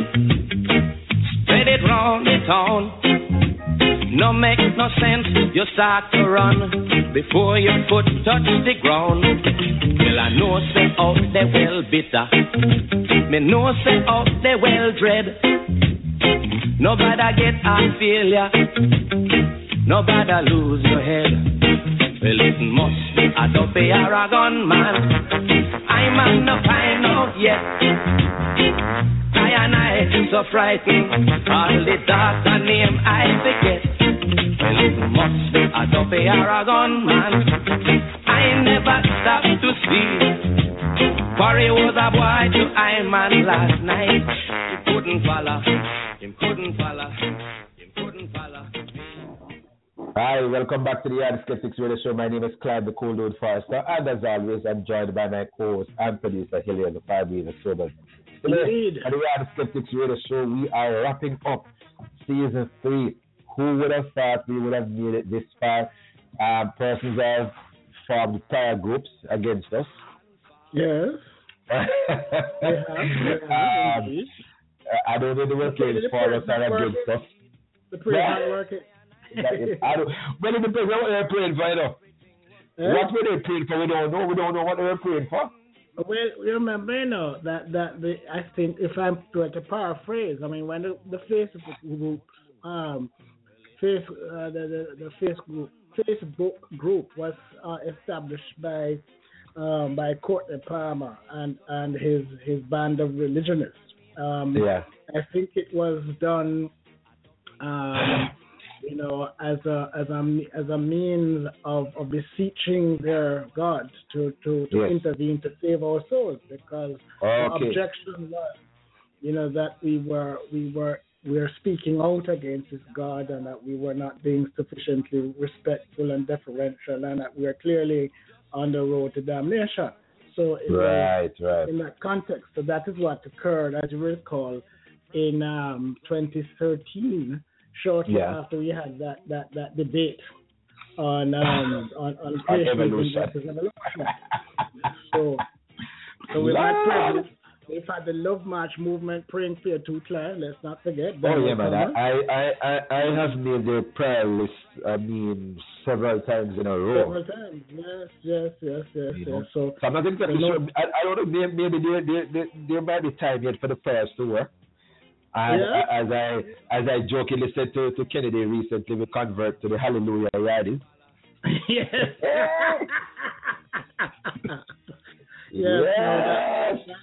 That was that true blue miracle, yeah? Hallelujah Yardies. So, but hey, before I can't leave this season without, because since we're talking with Ferlin from Ghana, I'm mentioning the regrettable passing of Zenita Nicholson, who was LGBT human rights activist from Ghana, who had actually had, unskeptically speaking, when we're talking about the cross-dressing law in Ghana, she died, I think, on the 19th of October, regrettably. It an apparent suicide. So at the young age of 37, so I certainly pay my respects. I mean, she certainly was a champion of human rights in Ghana, and certainly appeared on the international stage many times, including at the Inter-American Commission on Human Rights, where I work. Yeah. So so a bit of sad news. Another thing I'd like to just share with listeners generally is that come January 1, 2016, we'll have a new Jamaican commissioner at the Inter-American Commission on Human Rights, Margaret May Macaulay, who was previously a judge of the Inter-American Court. But so she's going to be coming on as a commissioner, and she will, at that time, she will now be the only CARICOM national on the commission. Currently, we have two, one from Trinidad, one from Jamaica, but they are demitting office at the end of December. So we'll still have representation, happily, on the commission. As I talk about the commission, some time ago, in relation to the situation relating to children in Jamaica, you recall, I think in our second episode of the season, we spoke to Michael Abrahams about his march, and I mentioned to him the idea of applying for a hearing before the commission during its March session, when there are hearings, and it might be a good idea, because what happens generally, a lot of people don't know this, but one of the ways of bringing attention to your particular human rights issues in the Caribbean or anywhere else in the Americas is to sometimes simply apply to the commission for a hearing. There is competition to get a hearing, but the fact is we have very few hearings from Jamaica or the Caribbean, and so their chances are pretty high of getting. Didn't the Jamaica Coalition for Heritage Society apply for a hearing? Well, no. Well, in that case, they applied. They just wanted a one-on-one meeting with the president. So they didn't apply for a hearing. They actually came up during the summer when the General Assembly was going on. So they met with the president of the commission, Rosemary Bell and Fan of Trinidad. But so far, no, they haven't applied for a hearing. But I do know they've had talks with the diplomatic community as well. But obviously they want to raise the issue of the persecution of Jamaican Christians. Oh no! Well, they told me that personally. So I'm not even. This is not even hearsay because I was the one who organized the meeting. So this I know. We have been trying to get Helene Nicholson to come on, skeptically speaking, for some time now. She had promised us that she would, but it's been. Like I say, so far we have not been successful. She's the president of the Lawyers Christian Fellowship, and of course, in the past we've tried to engage other members of that Christian community, including Shirley Richards, Wayne West, Daniel Thomas, but none have been willing to come forward. Not surprising. This has been, this is how it always has been. I mean, I have Pretty to much. I have to give credit though. I mean, I have to give credit to those Christians who have been prepared to put themselves on the line to defend their views. Including recently Kennedy Reed. We had Melissa Witter. Before that, we had when we had that debate, I think between Clinton Chisholm and Patrick White. Right. And there was Ian Boyne as well. And there was Ian Boyne who came on Yardie Skeptics. And in fact, you know what is interesting, Clive, is that many of these Christians, when they actually do appear on Skeptically Speaking, are taken aback by the civility with which they are received. Because, of course, they think that, Clive Forrester and Hilda Sobers are just two bulldogs who are just going to maul them to pieces. And that's not the case. Okay. And that's the case. I mean, we do throw some really sharp questions, some really, quick bouncers and fastballs at a lot of these Christians. But we're not coming to kill off anybody. We're not coming to shout down any of our guests, because these are valid guests. These are persons who took time out of their busy schedule to come and sit with us. And it's not a very easy thing to defend your religious beliefs, because persons generally aren't used to doing such a thing. Right. They aren't used to doing such a thing, because you live in it normally. Persons who are religious live in a community of other religious persons. Right. And they all agree with whatever the prevailing doctrine or ideology is. And so there is really no reason to defend faith.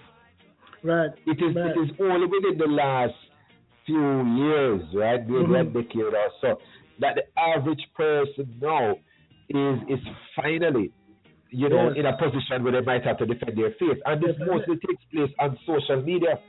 It does. Not regularly in the public, because you see a lot of these Christians here who are, you see on social media and who are struggling to defend their faith.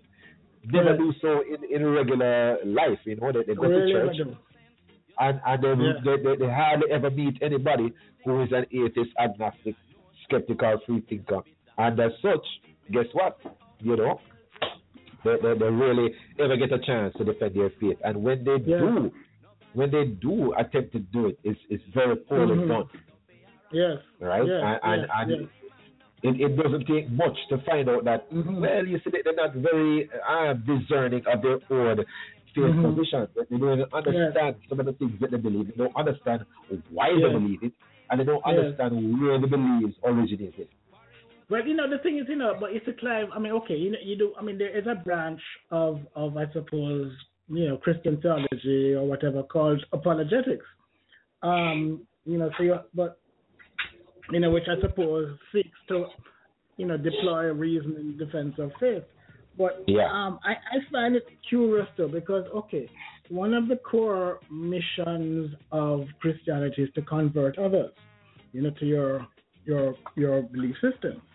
Right. So it would seem to me that as a Christian, you would welcome the opportunity to go into a layer of atheists, free thinkers. To this is an opportunity, but they shrink away from it. And in fact, I remember one friend of mine, who I invited to come on Skeptically Speaking. I'd consider him to be a fairly moderate Christian, but he declined, saying that he is not skilled in apologetics. But yet he's always busy doing all kind of different missionary type work. So I don't understand the disconnect. I mean, it's very simple. It's what Steve is saying in the chat room. No, Steve is saying they know their arguments don't hold up to the scrutiny outside of their echo chambers. So a lot of these Christians, they know. Right? They know that, listen, if I encounter somebody who can actually think critically and think for themselves, chances are I will not be able to, mount a serious argument for this person. But you see, that's why I tend to prefer the more honest Christian. And I have a friend who is one. She says bluntly that I don't really know, but I do believe. Right. If you ask me to defend it, defend my beliefs on the basis of fact and rationality and reason, I can't do it. That's it. Simple as that. I encountered another Christian like that recently who simply said, it makes me feel good. It gives me that warm, fuzzy feeling. And I said, well, fine. You know, you can wrap up in that security blanket and just the mature stuff to adults like myself. Right? You know, you comfort yourself in your security blanket. And you get your soother and your bib and your shaker. And you just rock away in that crowd of religion. Yes, an existential placebo, you know, and if that's your thing, fine. You know, we all, I think, as human beings, you know, require, you know, something, you know, to help us, you know, go on, you know, with the, you know, with all the vagaries that life presents. You know, some people, I mean, might go for alcohol, other people go for a little weed, you know, you know, whatever.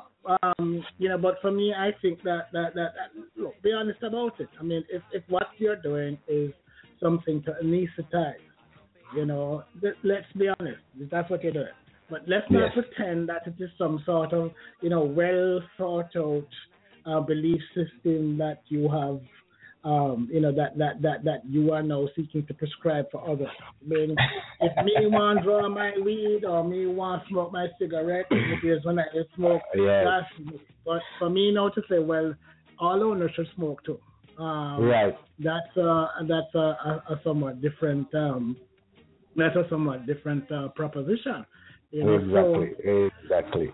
But yeah, I don't know. But I'd love to hear from our listeners as to, you know, what the topics they may want to hear us, you know, talk about in season 4. I know Christina mentioned abuse of the elderly. We're actually going to do a topic similar to that. We're actually going to do it, actually. Yes, so we'll definitely organize it for season 4. Yes. But, you know, I mean, if there are any other topics that you think that you would like us to address, let us know. I mean, since we can't persuade enough to call, then let me know in the chat room. Let us know in the chat room. One of the things I'd like to do, one of the things I definitely like to do next season is to get into some of the affairs of places outside the Caribbean now. You know, definitely within the Caribbean, talk to other persons from the Caribbean. But try to link up with other persons who are outside the Caribbean. It was quite interesting to talk with, I remember one episode on Skeptically Speaking, we did a kind of emergency episode on what was happening in Turkey. That's right. Yeah. We did. I'm to navigate time differences and that kind of thing. Yes. We did something on Turkey. I remember. And the episode was going on while the incident was still fresh. So there was still unfolding. Protesters on the street. There was still the government was still out there trying to quash the protest which was going on. So if we could do some more episodes like that would definitely be good. It's just a matter of organizing it and using our network to get some of these guests. Because it's one thing to chase down the guests and then have the guests actually appear on the show on time. Trust me. Without the technical issues. Yeah. That can be a challenge. And then you recall that, I think, was it last season on Yardie Skeptics, we had a show with One Love, Kubilor. From Ghana. From Ghana, you know, yes. That was cool. Somewhat aborted because we got stuff and whatnot. But, I mean, you know, he was coming from Ghana because he wanted to explore what's going on there. Right. So that was certainly good. I certainly would want to do, you know, do something, you know, spread our rings internationally. You know, I'm even thinking, you know, maybe, you know, of even Asia. You know, Asia perhaps. Yes, that would be good. Yeah. You know? That would be good. I think we have a question from Garth here. Let me bring in Garth real quick. Hello, Garth, are you there? Sorry, Garth here. Yes, Garth. How are you guys doing? Not a question really, but I just want to give a word of commendation and support for what you guys have managed to do and are continuing to do. Thank you, Garth. I find that the work you're doing is important. and poignant. And I don't have a suggestion for a topic, but many will come up, Right. In the days. These are exciting times, and there's lots and lots of things happening on a weekly basis that will justify bringing to prominence. Yes. But congratulations on this third season, and thank you very much, guys, for what you do. I know the effort that it takes, and the dedication that you guys have shown to this is heartening. Yeah, man. Thank you very much, guys. Well, I'm curious, Gas. I mean, what is it? Because Gas is one of our, is one of our strongest, consistent supporters. I mean, what is it, Gas, that would you say that keeps bringing you back to Yardie Skeptics? I'm not curious here from the point of view of a listener. Well, I tend to have an interest in all of the things that you guys bring to the fore, and I think these are important things that need to be discussed by the society in general, and I appreciate the forum that you guys put together to do this. It happens to be particularly easy for me because I can just tune it in on the phone on this program, and do other things while I'm on. That's why you don't see me in the chat room, because I can't spare the time to actually sit at a computer. But but I can be carrying on with living while listening to the program for these 2 hours on a Sunday. And I really appreciate what you do. Thank you. Yeah, no, but we definitely appreciate you guys. It's your support that helps to keep us going. Because as you rightly pointed, it's not an easy undertaking. Not at all. No. Because we come on, we do it 2 hours, but there's a lot that goes on before. Absolutely. There's a lot that goes on while the broadcast is taking place. And I know Sharon is hard at work as well, and the people that are in the chat room and all of that too. So good work, guys, and keep it going. And I'm glad to hear that you plan on spreading your wings. The energy is good. Thank you. Thank you very much, guys. Respect you. Have a good day, guys. You too. All right, cool. Right, so that was Gas Delapena, who normally listens in on his phone while he is cooking or gardening or walking the dog or playing Scrabble, or Gas is doing a million and one things on a Sunday morning while the Yardie Skeptics are blaring in his ears. So that's definitely good. Big up to Gas. Ricky Hansen is asking us if we've ever had on a sex pastor called Carla Dunbar. Who is Carla Dunbar? She's a pastor who is very liberal where sex is concerned. I think she has appeared on Religious Hard Talk in the past. Oh, really? Okay, I don't know at all. Okay. Right. So, but you see, her views are radical in the context of conservative Christianity. Right? Yes. If I think she was asked a question one time about pornography, whether or not she'd encourage married couples to watch pornography as a sex aid, and she said no, because you're watching people fornicating. So she's only radical to the extent that you measure her against conservative Jamaican Christian views. But it would be interesting, nonetheless, to have her on the program with a trained sexologist. Yes. So perhaps we could have back on Karen Carpenter, for balance. Ricky's saying that she's from Portmore. So I don't know. I mean, I don't have if you have any, if anybody has any contact details for her, let us know. Apparently, she declared, according to Ricky, how she had to cut a piece of her husband for a sermon. I tell you that I've heard her speak on more than one occasion, and on the surface it seems very radical because you have some of these church folk that don't want to admit that every now and again they enjoy a good backers, right? Or a good backers or a lizard lock or a pile driver. Man, you know what I'm saying? The lizard lock.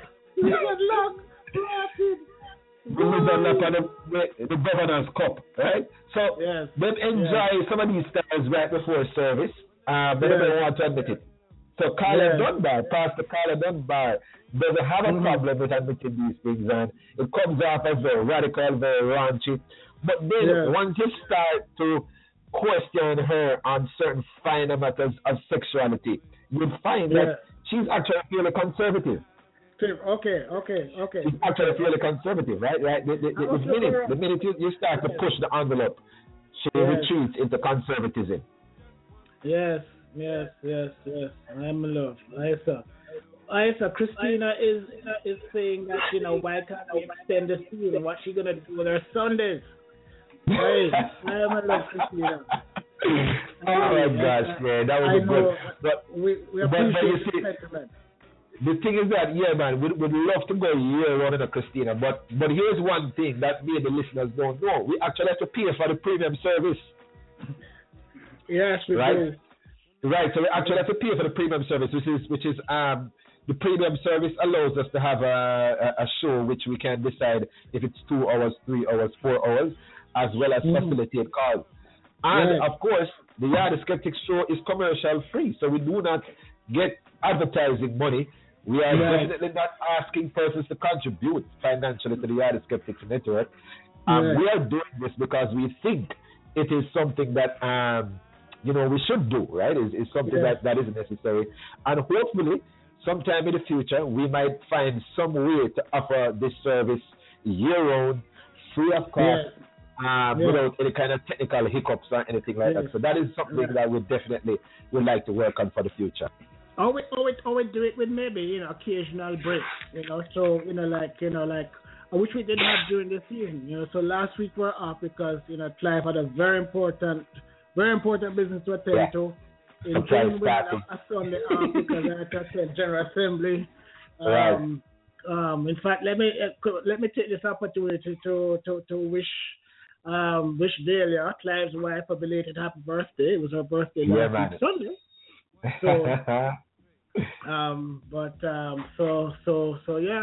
We'd love to come to do it, more often. I mean, I think, in the future, maybe if we can kind of do it year round, maybe we take off a couple of weeks here or there, because sometimes we both need to recharge. Right. And of course, get some other projects done. We still have a pending project, by the way, which we still need to finish.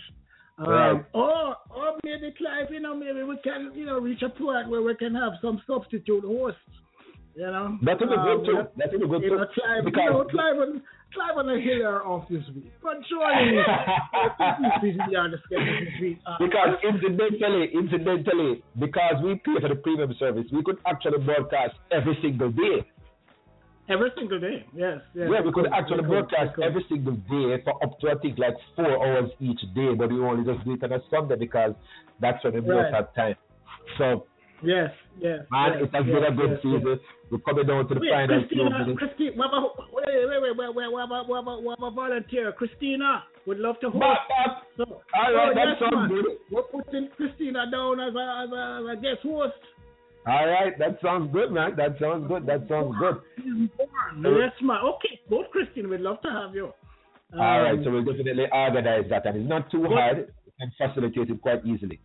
Yes, and by the way, folks, I mean, don't forget we have a Facebook page, Yardie Skeptics Network.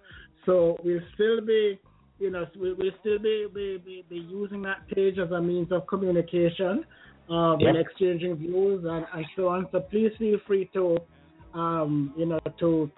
contact us, share your views, start enough arguments and whatnot. We love that. Yeah. Definitely. So and Ricky, I see Ricky is volunteering to beat the tambourine. Thanks. Yes, man. Oh, and before we wrap up, let me say a big thank you to Rowan Salaby, who late in the season provided us with the an extra toll-free number, the 1844 Yardie, which he is going to sponsor for 2 years. So big up to Rowan. We much appreciate that. That certainly makes a difference to those who are outside of the U.S., because our U.S. number is toll-free, but obviously not toll-free for those who are outside. All right, we got to run. It's 1 minute to go. Bye, y'all. Hey, take it easy, people. See you soon. As it was in the beginning, so shall it be in the end. See you later. Yeah. Love is my religion. Love is my religion. I'll take you to the temple tonight. All my days I've been searching to find out what this life is worth. Through the books and Bibles of time, I've made up my mind. I don't condemn, I don't convert.